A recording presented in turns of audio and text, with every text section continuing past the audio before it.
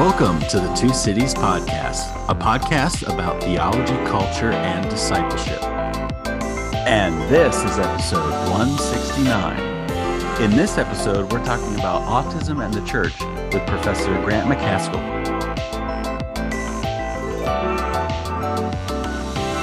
Professor Grant Macaskill is Kirby Lang Chair of New Testament Exegesis and co-director of the Center for Autism and Theology at the University of Aberdeen in Scotland. He's also the author of several books, including Autism and the Church, Bible, Theology, and Community, published by Baylor University Press.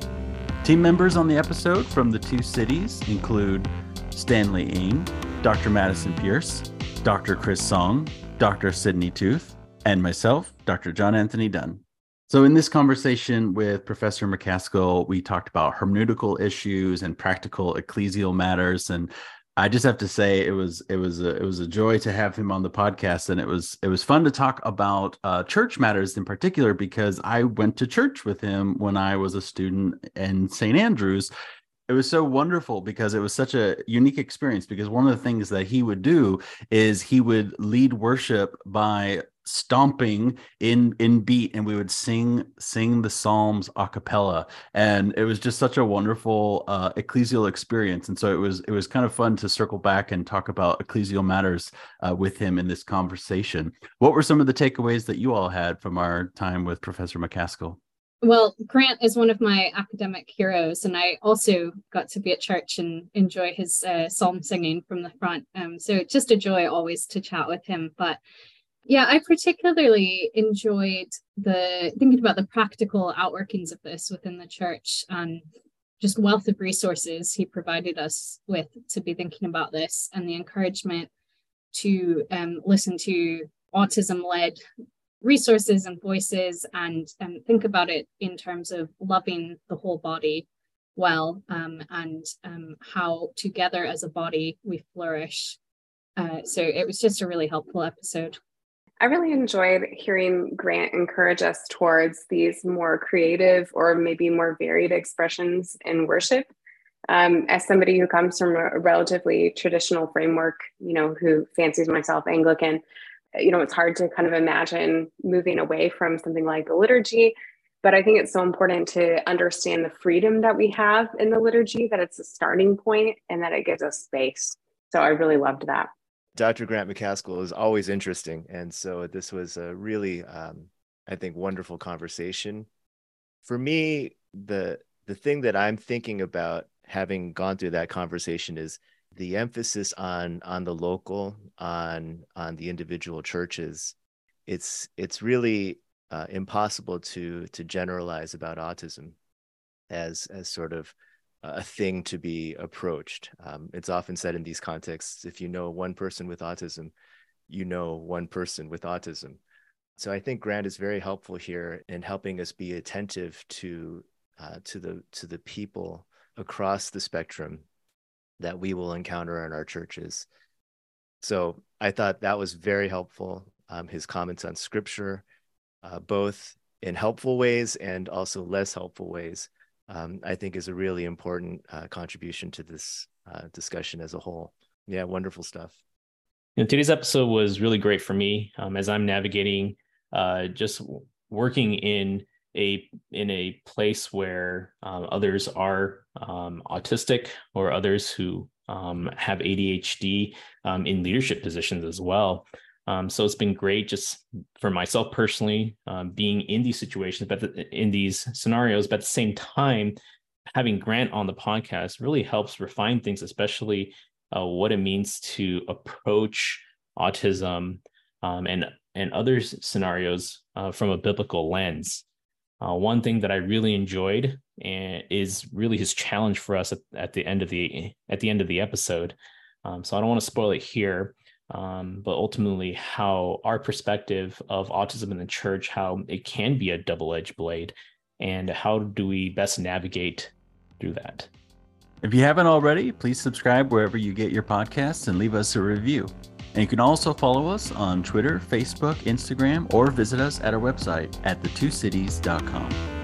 And with that, here's our conversation with Professor Grant Macaskill.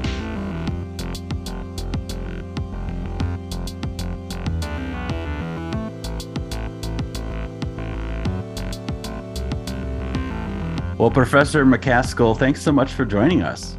Sure. Well, we're really excited to chat with you about your book, Autism and the Church.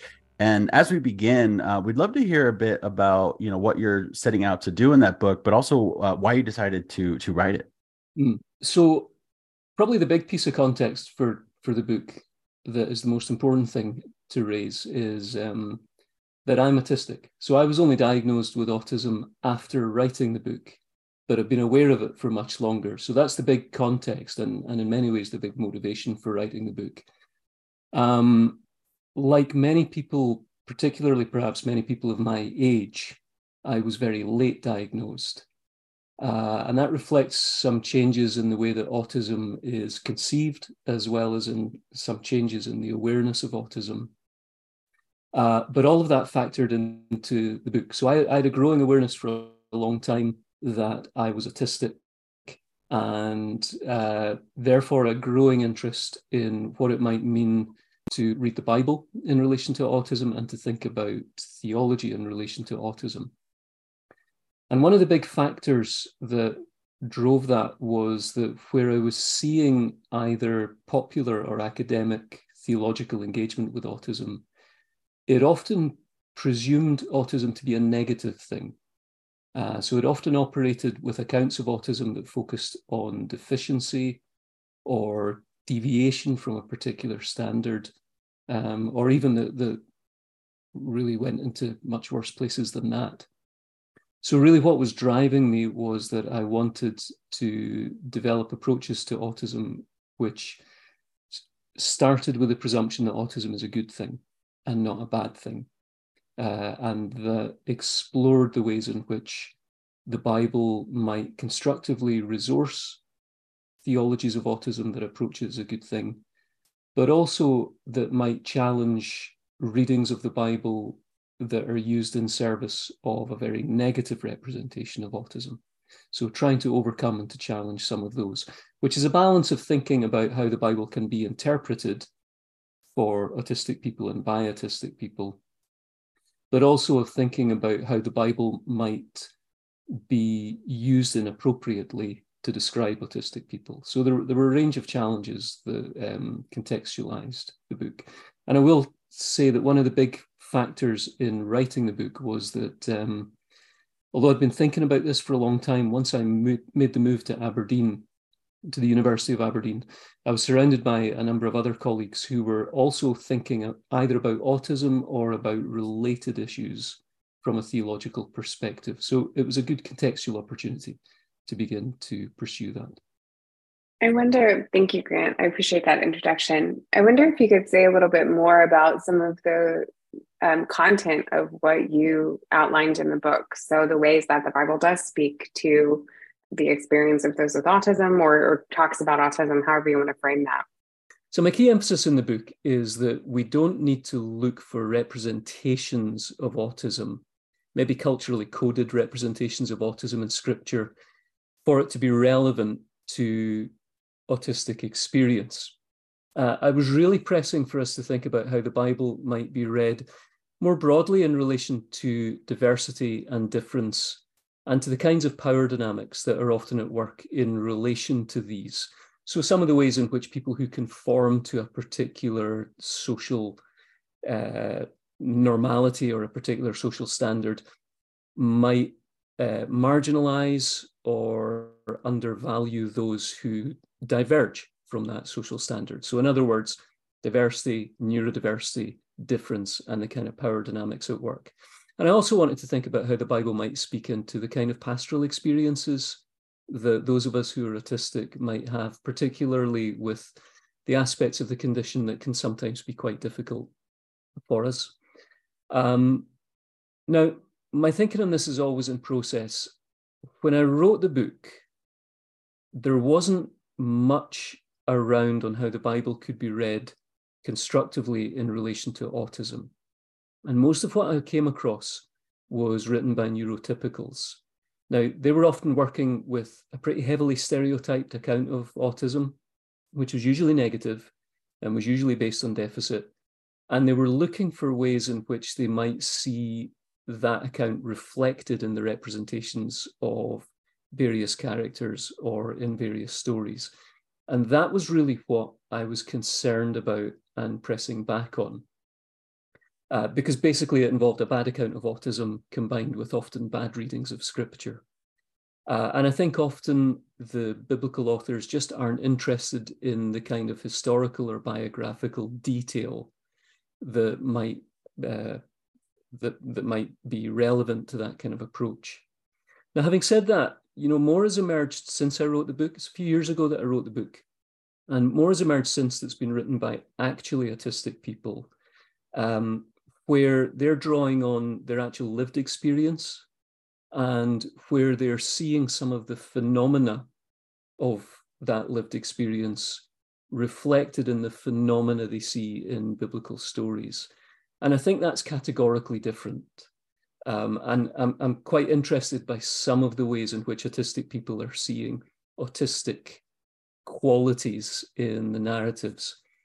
I still think we need to be a little bit careful with that for the same reason that I don't think the biblical authors are always trying to give us access to those kind of historical or biographical details. I mean, often they're using characters to develop a story and sometimes maybe to embody characteristics or values that in their mind they do want to represent as negative. So I think we need to be a little bit careful there. I mean, as an example of that, we could look at a character like Nicodemus and the way that Nicodemus seems to hear Jesus' words in very literal terms. And we can resonate with that because it can sound very like our own experience. And we can see in Nicodemus then some autistic qualities. And I think that's fine, but we do need to be careful because I'm not sure that that's what John intended. And many scholars would see the representation of Nicodemus in John chapter 3 to be some kind of embodiment or development of the account of spiritual darkness in John chapter 1. I mean, Nicodemus is obviously a character in process at this point. So I think we just need to be careful. I wouldn't want to suggest that the meaning of any scripture is ultimately confined to what the author intended. Meaning is always generated as readers approach it, and meanings have a way of growing and developing. But I think if what we're saying cuts across what an author might have intended, then we will, I think, sometimes put ourselves in a difficult position, particularly if we're talking to other people for whom the author's intent might be significant. So I'm not saying that we can't do it, but I think we need to be quite careful in how we approach these materials and just be sensitive to the fact that the authors aren't necessarily seeking to give us access to what we're interested in. So the other example, I think, comes with a little bit of a trigger warning because this involves some fairly disturbing identifications of autism that do occur in Christian communities and actually occur in other religious communities, which is where some of the phenomena that can be associated with autism are identified with demon possession. And that's an example where people will read the various accounts of demon possession and see some of the phenomena associated, particularly phenomena of violent behavior or of apparently self-destructive behavior, and will map that onto popular perceptions of what autism is, and will decide that what they regard as a sudden explosion in the frequency of autism is actually a surge in demonic activity. And I've literally come across websites that represent that view. And more disturbingly, have seen on those websites comments from parents who are talking about their children using that kind of language. So I don't want to be very dramatic about that and to suggest that it's especially widespread or especially common, but it is out there. And it's something that, again, I think needs to be carefully challenged.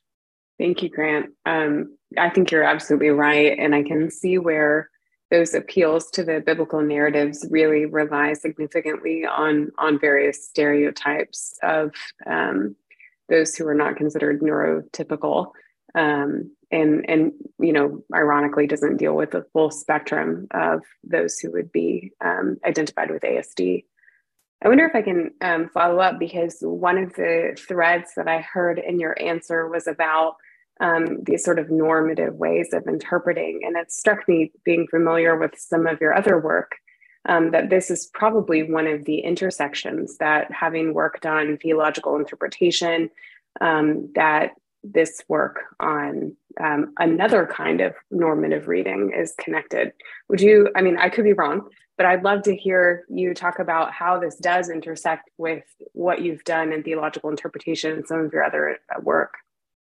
Yeah, there's a really interesting connection between these two comments. And actually, it came up at a conference I was involved in a few years ago, or a symposium, with a number of people representing various disabilities and groups working with disabilities, and also a number of people representing different neurodivergent groupings.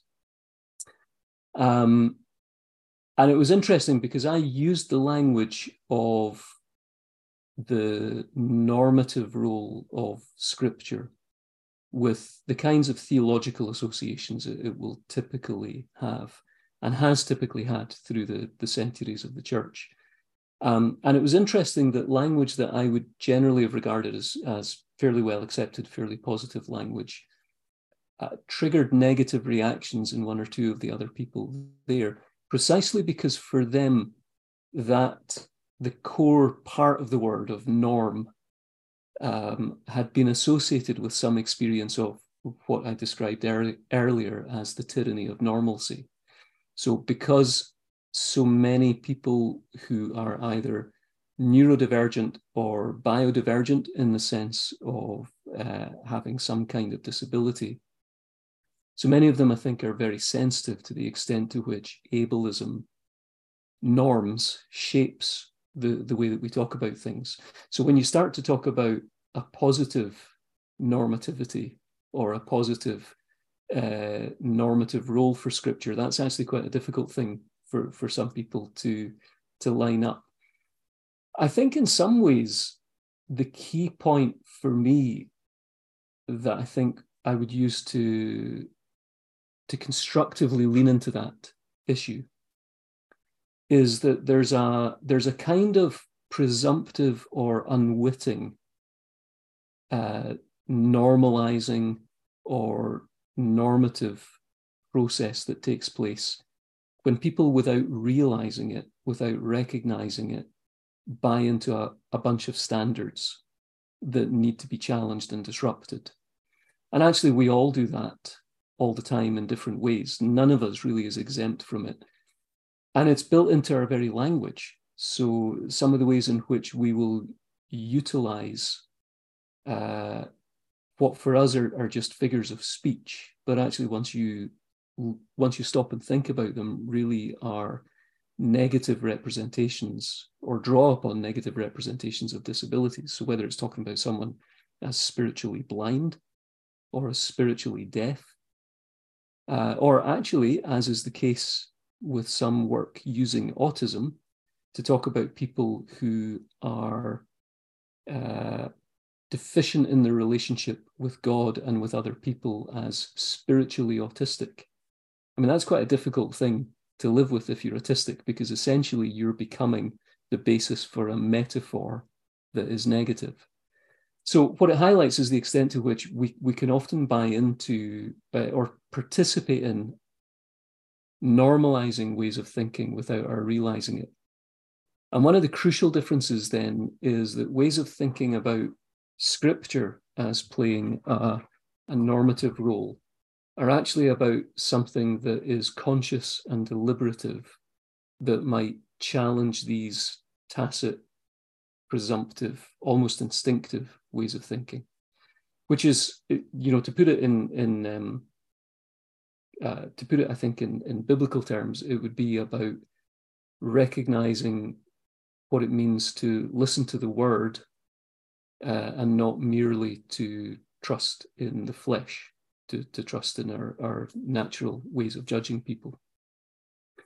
At the same time, I think it's important that the way that Scripture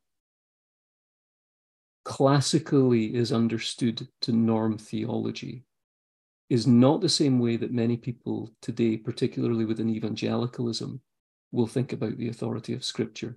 So it doesn't just involve reading a text, extracting its meaning, and then applying that text.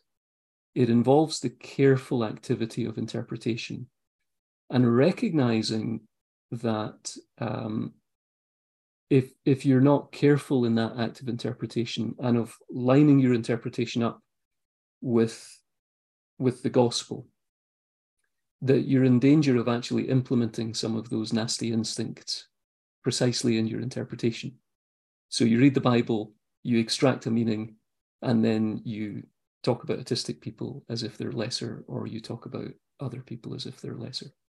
I also was thinking about the ways that some of your work, and this is the case in other work on theological interpretation as well, talks about trying to decenter, kind of white male perspectives and the ways that those have also been normative. And so I was thinking of normative in a negative sense in theological interpretation, but I really appreciate the reminder that that word does have these really positive connotations when used otherwise, that you've highlighted here. So thank you, Grant. It's an interesting point. I mean, I think one of the interesting points is that the driving significance of the white male interpretation. I mean, I come from a linguistic minority, which I think changes the way that I think about a lot of things. And it's both a linguistic and a geographical minority, as well as belonging to a neuro minority, if you like. So all of these things affect the way that I think about things. But I think what's interesting is that if you're not aware of some of these dynamics, you can far too easily slip into a particular interpretation of the text, then being labeled as neutral, and its content is then labeled as biblical. So it's an interesting thing that the word biblical, if you look at its usage in literature, there's it's barely used until the end of the 19th century, and then there's a blip in its use, and then around about 1979, 1980, it suddenly takes an upswing and starts to be used everywhere. There's just a massive growth. Now, there's probably a lot of explanations for that, and one is probably simply the growth of some publishing movements and the dissemination of their work, which affects the incidence of words. But I think there's also something cautionary there about whether we throw a word around pretty easily and pretty quickly and with a particular authority attached to it, and in doing so really short circuit some important stages of interpretation and theological reflection that are involved in actually using the Bible well, as distinct from using the Bible badly. In your book, you lay out several principles that might help correct sort of this rush to what does the Bible say about autism, and then sort of go about it in a particularly haphazard way. Out of these principles, is there something that that you think would be particularly helpful to sort of help instruct readers of scriptures and churches of scripture to sort of reorient the way they interact with scripture in a way that's sensitive to some of these themes and topics? Yeah, I think there's probably, I probably can't single out one thing. So I think there's probably a few things.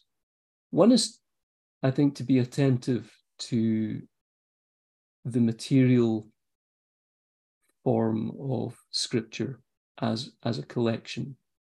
The way that we often think about the Bible as normative often uses this concept of the Bible as a manual for life or as a handbook for life. And that's just not a fair way to represent what the Bible is. I mean, I sometimes joke with people that, you know, I have lots of manuals for software and for, I was going to say VCRs, which ages me quite significantly, but for various other devices.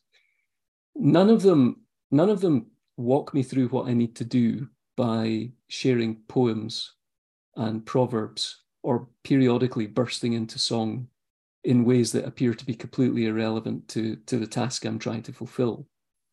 But that's how Scripture exercises its authority. That, or maybe a better way to put it is, that's how Scripture shapes us and norms us.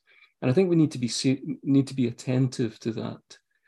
And part of that attentiveness is also about paying attention to the kinds of proportions that things have. So the stories about demons in Scripture are actually, they're not everywhere. They have a particular proportionality, and they need to be contextualized by other elements. And also, I think at the same time, we need to be careful that what we're not doing is squeezing lots of actually different accounts together because it suits us to do so. Now, what I mean by that is that actually, if you look at what people are doing, comparing the phenomena of autism to the phenomena that are associated with demon possession narratives in the Gospels, they're not actually the same phenomena. And the way you get there is by kind of squeezing them all together, particularly in the Gospel narratives, so that you can somehow find a way of making what you find in those narratives fit the experience of autism. There are some superficial similarities which allow people to do that. And I think what's important, this is really important, I think the fact that people come to their Bibles from interpretative cultures that perhaps immediately presume what might be called biblical, or what might be understood to be biblical, so that a particular culture might enable that way of thinking about the demonic and the phenomena that go with it. And if you're not in a culture that does that, you might not reach for that. But you might be smug about the fact that you're not reaching for that, but you might reach for other things that are equally problematic that you call biblical, and you might project them onto the reading of autism. So a lot of it, I think, is about being aware of what we're dealing with in Scripture, the way that it utilizes narratives alongside lots of other genres, the way that it utilizes command material within and alongside lots of other genres, and be very careful about jumping to apply the term biblical to any single bit of it dislocated from its context. That's very often the way that we end up with an inappropriate reading of Scripture. It's a kind of moving from a particular badly read proof text to a badly implemented application. I had never heard before that Nicodemus, might be autistic, or that some scholars have suggested this. But maybe for our listeners, a modern example that might be coming to mind is the representation of Matthew in The Chosen. And I'm wondering if you're familiar with that, and if you have any thoughts about that. Not only, of course, why they would choose to do that, but how they have executed it, and what your thoughts are on that. Yeah, so I hadn't watched that series, but my wife has, and she talked about precisely that point. So in a sense, I can't really comment on the show, having not seen it. Maybe the best thing would be just to ask you to comment on it, actually, and then I can make a response. Well, My assumption is that what they've done is they've considered the way that Matthew is presented. I think they're working with the Methian priority. I have some reasons for that, which don't need to get into.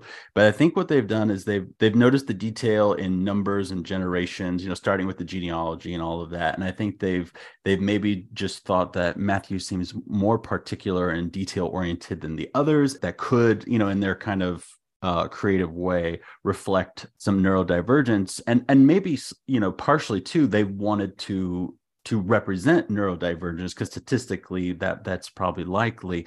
I don't know if they've done it in a helpful way. I am not going to comment on that. I'd love to hear your thoughts, like I said, but at least that idea. I mean, I think you've already given us some sort of guidelines about the problematic ways in which we might make assumptions, and I think that's operative here. But I am curious, if you do get around to watching it, what you think about the portrayal. So that's really interesting. I mean, what's interesting about that, I wouldn't like to stake anything on the authorship of Matthew necessarily being Matthew the tax collector. But I think it's an interesting example. And from what you're saying, it sounds as if that's quite a sympathetic take on autism, maybe drawing on real experience. And I think what's interesting about that is it's not about trying to find historical or biographical details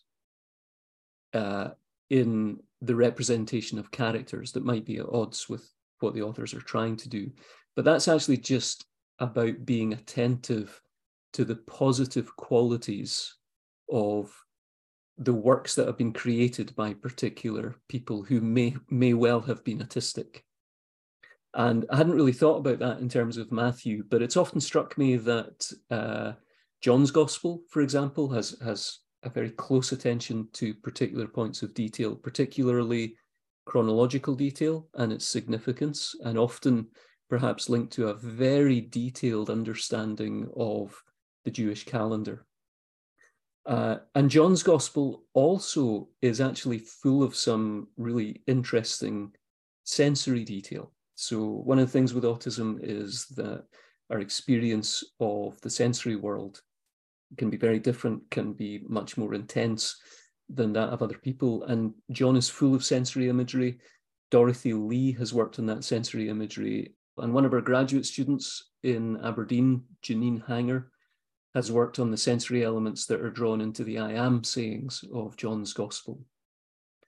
Another book that I think bears lots of the hallmarks of autistic interest is the Book of Revelation, which is an incredibly complicated book, utilizes these very intricate patterns, also makes very intricate use of prior scripture, and reflects, I think, the kind of unusually sustained interest in patterns and in the systematizing of patterns that is often seen with autistic people, and that, I want to emphasize, is a strength rather than a weakness.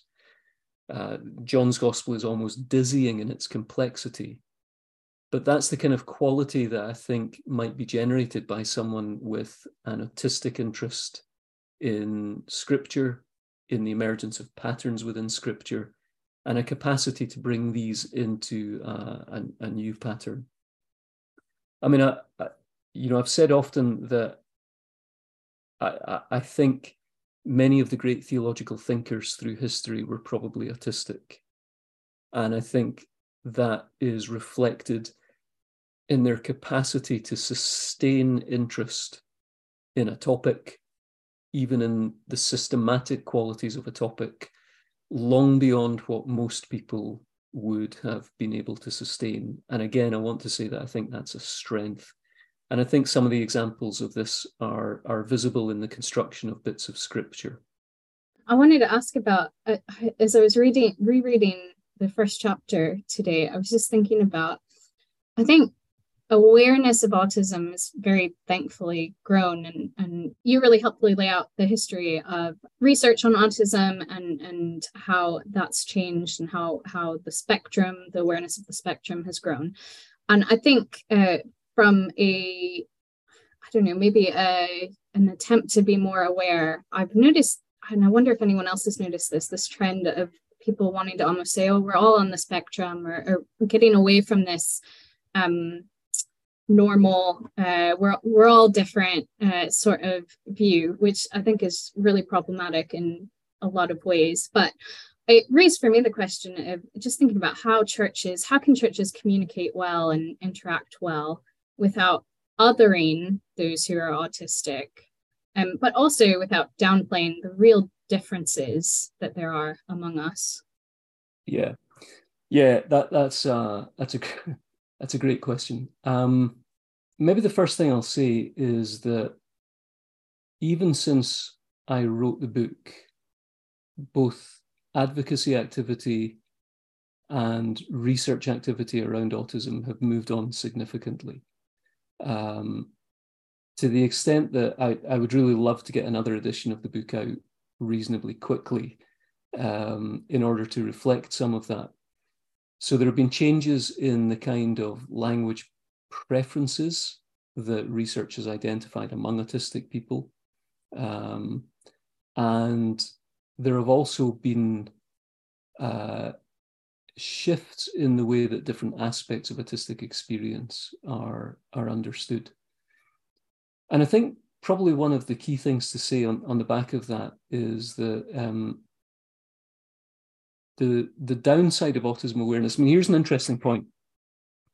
Most autistic people dread Autism Awareness Day or Autism Awareness Month. I mean, you just dread it because you know that for a period of time, social media and the general media are going to be flooded with accounts of autism that are usually from the perspective of non-autistic people trying to be very understanding about autism. And it can still continue to buy into negative representations of autism, to deficiency accounts. It can still presume medical model type accounts, or it can buy into the kind of language preferences that have been promoted by academic writing, but not actually by autistic people themselves. So at least in English-speaking circles, most autistic people prefer the construction autistic person. So they prefer identity first language rather than person first language. And there's some good research that highlights that and explains why. But I think one of the key points is to be aware that the material that's out there for autism awareness really is a mixed bag and probably reflects, in many cases, some outdated understandings of autism and some problematic understandings of autism.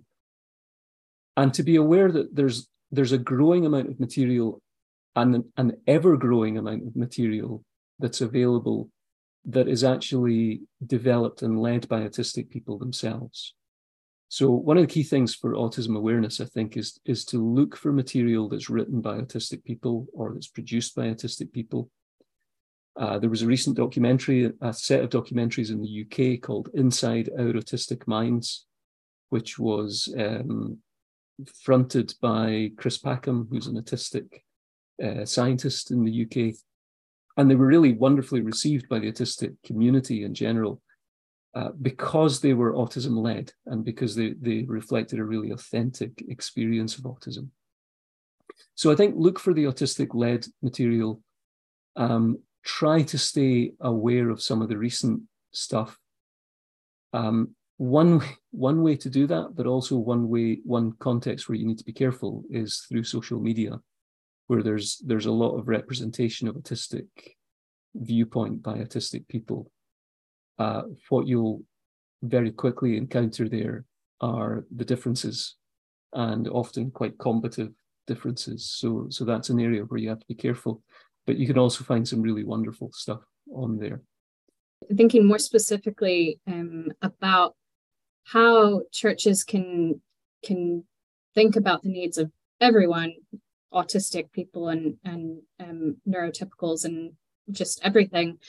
I think one thing I've been thinking about, so our church recently started having the children in during the entire service. And that, I mean, in some ways, it almost makes church more inclusive in the sense that it's loud and noisy. And in some ways, it's really, really nice. in other ways, I imagine that's really, really difficult for a lot of people. It's hard to sometimes hear the sermon. It just is loud and noisy. And I was just thinking about the tension in that, about for some autistic people who are nonverbal or would have what would be classed as scare quotes disruptive behavior, that might actually make it a more helpful environment. But then for those who have sensory sound and particular issues, that might actually be an awful environment. And so I was just thinking about the tension of that and how to navigate those sorts of things well as a church leader, as a church family. Yeah, I mean, I don't think there's any simple answer to that. I should say that there are some useful guidelines that have been prepared that are available online, that have been prepared by autistic people for church leaders. So there's some material that was prepared by Oxford Diocese, by a well-known autistic advocate called Anne Memmott, and they're really useful. They're really good, but they are quite context specific to an Anglican context. One core part of the answer has to be that no situation can really become the template for every situation. Every autistic person is different in terms of their sensory issues and also some of their social particularities. And every church is different in terms of how it runs things. It is worth saying that I think what some of these issues flag up is the extent to which our model of service is built around a particular account of normalcy again. So it presumes that people will interact with the service in a particular way. And just being open to that and being open to the possibility that there might be different ways of doing church, I think is really important. On a personal note, I will say that I actually found lockdown to be just wonderful because I was able to participate in services from the home environment, which is a much more controlled environment as far as sensory things is concerned. And the fact that all of a sudden churches moved to an online arrangement made that, again, here's the language again, it actually normalized that in a really interesting way. It made it less marginalizing to rely on that. But I think it's where one of the key things that any church needs to do is just to ask its people repeatedly, constantly, are there particular things that you need to be different here, which might come down to some of the issues you've talked about in terms of the way that the service is run.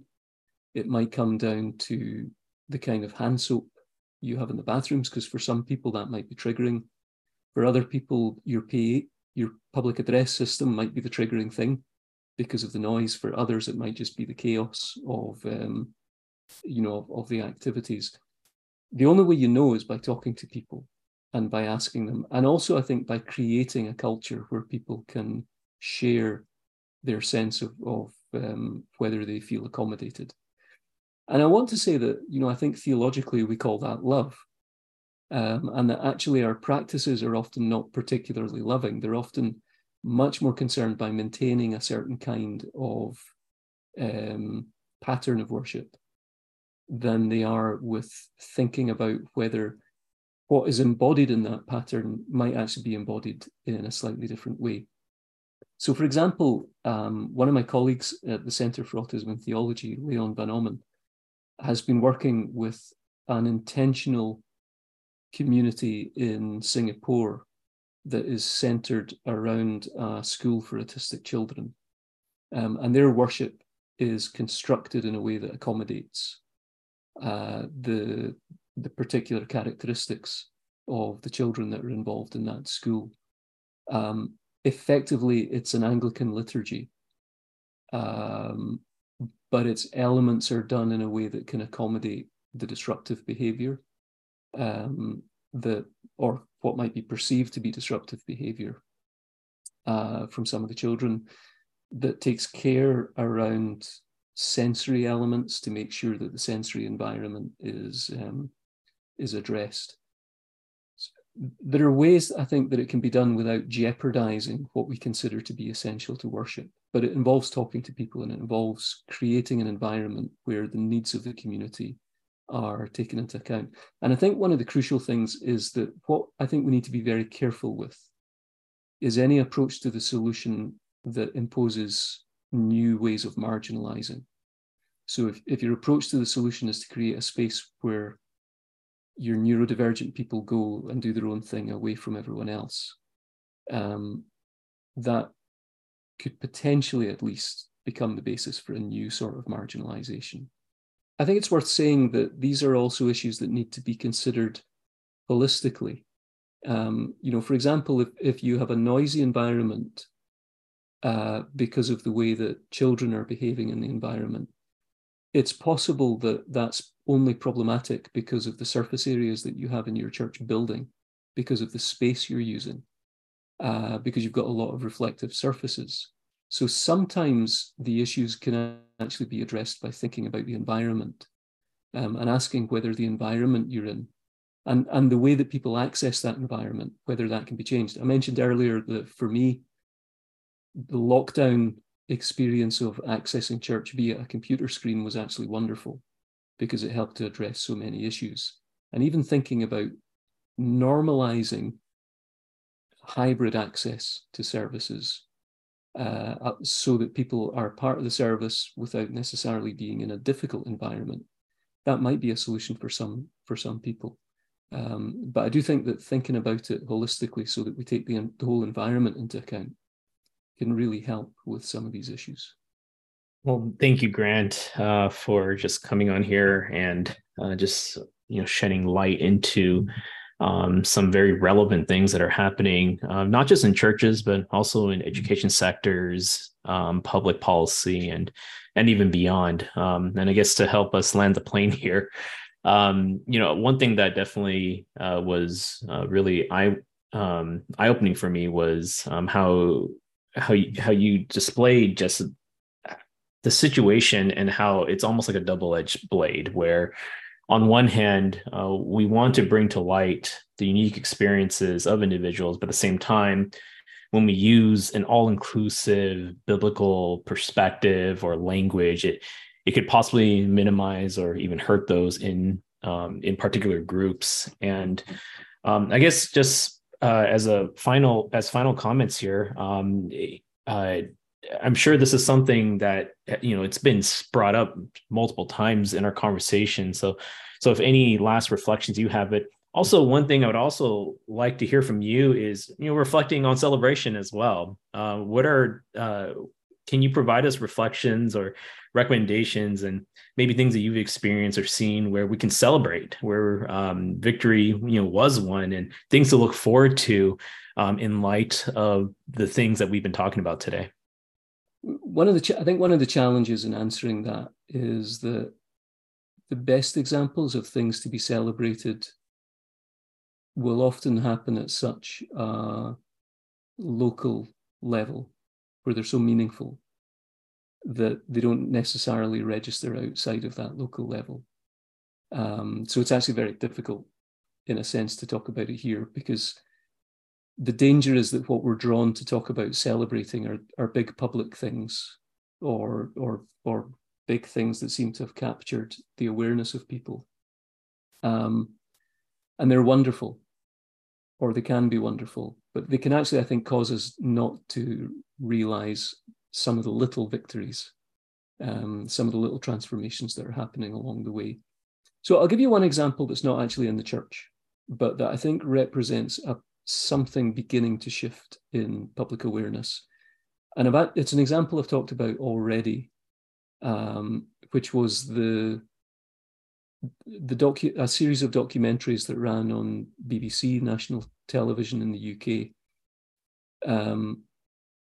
which was led by Chris Packham, an autistic scientist, and involved Chris working with autistic people of different kinds whose autism manifested itself, embodied itself in different ways, and giving them voices to affirm their identities, to express their identities, and interestingly, to do so in front of the people that they work with, study with, live with, by making short films that they led. So what they did was he would work with these individuals to create a film that would communicate something of their experience. So I think the word communication here is the absolutely crucial one. But because it was led by them, instead of promoting an autism awareness that was actually already refracted through the perspective of the neurotypical, it was developing an account of autism awareness that was coming from autistic people themselves. So it was autistic led. And what I think is to be celebrated there is that that's a very public example. The people he was working with were, if you like, very ordinary people. But it was a very public example of what can happen when autistic people set the agenda for how autism is represented. Now, that's also beginning to filter through into research, and there's a growing number of conferences and a growing number of bodies that are particularly concerned to develop and promote and host autistic-led research, and to involve autistic people in the design of research, to have autistic researchers at the heart of it, but also to have partners for the research coming from the autistic community, rather than just coming to autistic people and researching them with a set of questions that the neurotypicals have drawn up, which inevitably read autism through a particular lens. And that, I think, is something to be celebrated, because although it's big and public, the more that can become a model for theological ways of thinking about autism. Some of those bad theological ways of thinking about autism I talked about, they don't begin with the autistic person talking about who they are, what they're like, how they think, how they experience the sensory world. One of the big shifts, we've not really talked about it that much today, but one of the big shifts in autism understanding is that the sensory issues have really moved to the center of the conversation in a way that they weren't always in the historical models of talking about autism. So the more that we can get to a world where the discourse about autism is led by autistic people, whether they're formally diagnosed or not, the more that we can get to a place where the discourse about autism is led by autistic people and informed by autistic people, it takes us back to the point that we made when talking to Sydney, that really that's just love in action. But that's a body that's allowing its bits to operate and to be valued, and not to invest all its time in, the face, the smile, or whatever. The other bit that I think has occurred to me recently is that, and this ties in with the way that you framed the question around the inclusion agenda. Inclusion agendas can often be very superficial. They can often be very static. They can often emphasize, what we're starting to describe as optics, what you see when you look at something. And accounts of neurodiversity can themselves actually just become part of that, where our understanding of a diversity that is included is simply that there's lots of diverse people in the space, visibly represented. Really, neurodiversity is only alive when the different minds and the different parts of the body are actually functioning. So in other words, it's not enough to think about Paul's image of the body in anatomical terms. We've got to think about Paul's image of the body in physiological terms. This is a living body where the parts are alive and where the parts recognize that they gain something by the presence of those bits that they can sometimes overlook and undervalue. So I think the more that we move towards an autistic-led, and the more we celebrate examples like that documentary, examples of autistic-led representation, and the more that within our churches, that's translated not just into an acknowledgement and an accommodation of the presence of autistic people, but is translated into facilitation of those people being autistic, and that contributing again to the life of the church. You know, if you didn't have your autistic people in the church, if you don't have your autistic people in the church, and if you don't enable your autistic people to thrive in the church, your church isn't thriving. Your church is a facade, which is often what churches are content to be. It's an exercise in optics rather than an exercise in physiology. Well, Professor Macaskill, thank you so much for that final challenge, and thank you so much for your time for joining us and for having this discussion with us. We really enjoyed it. Sure.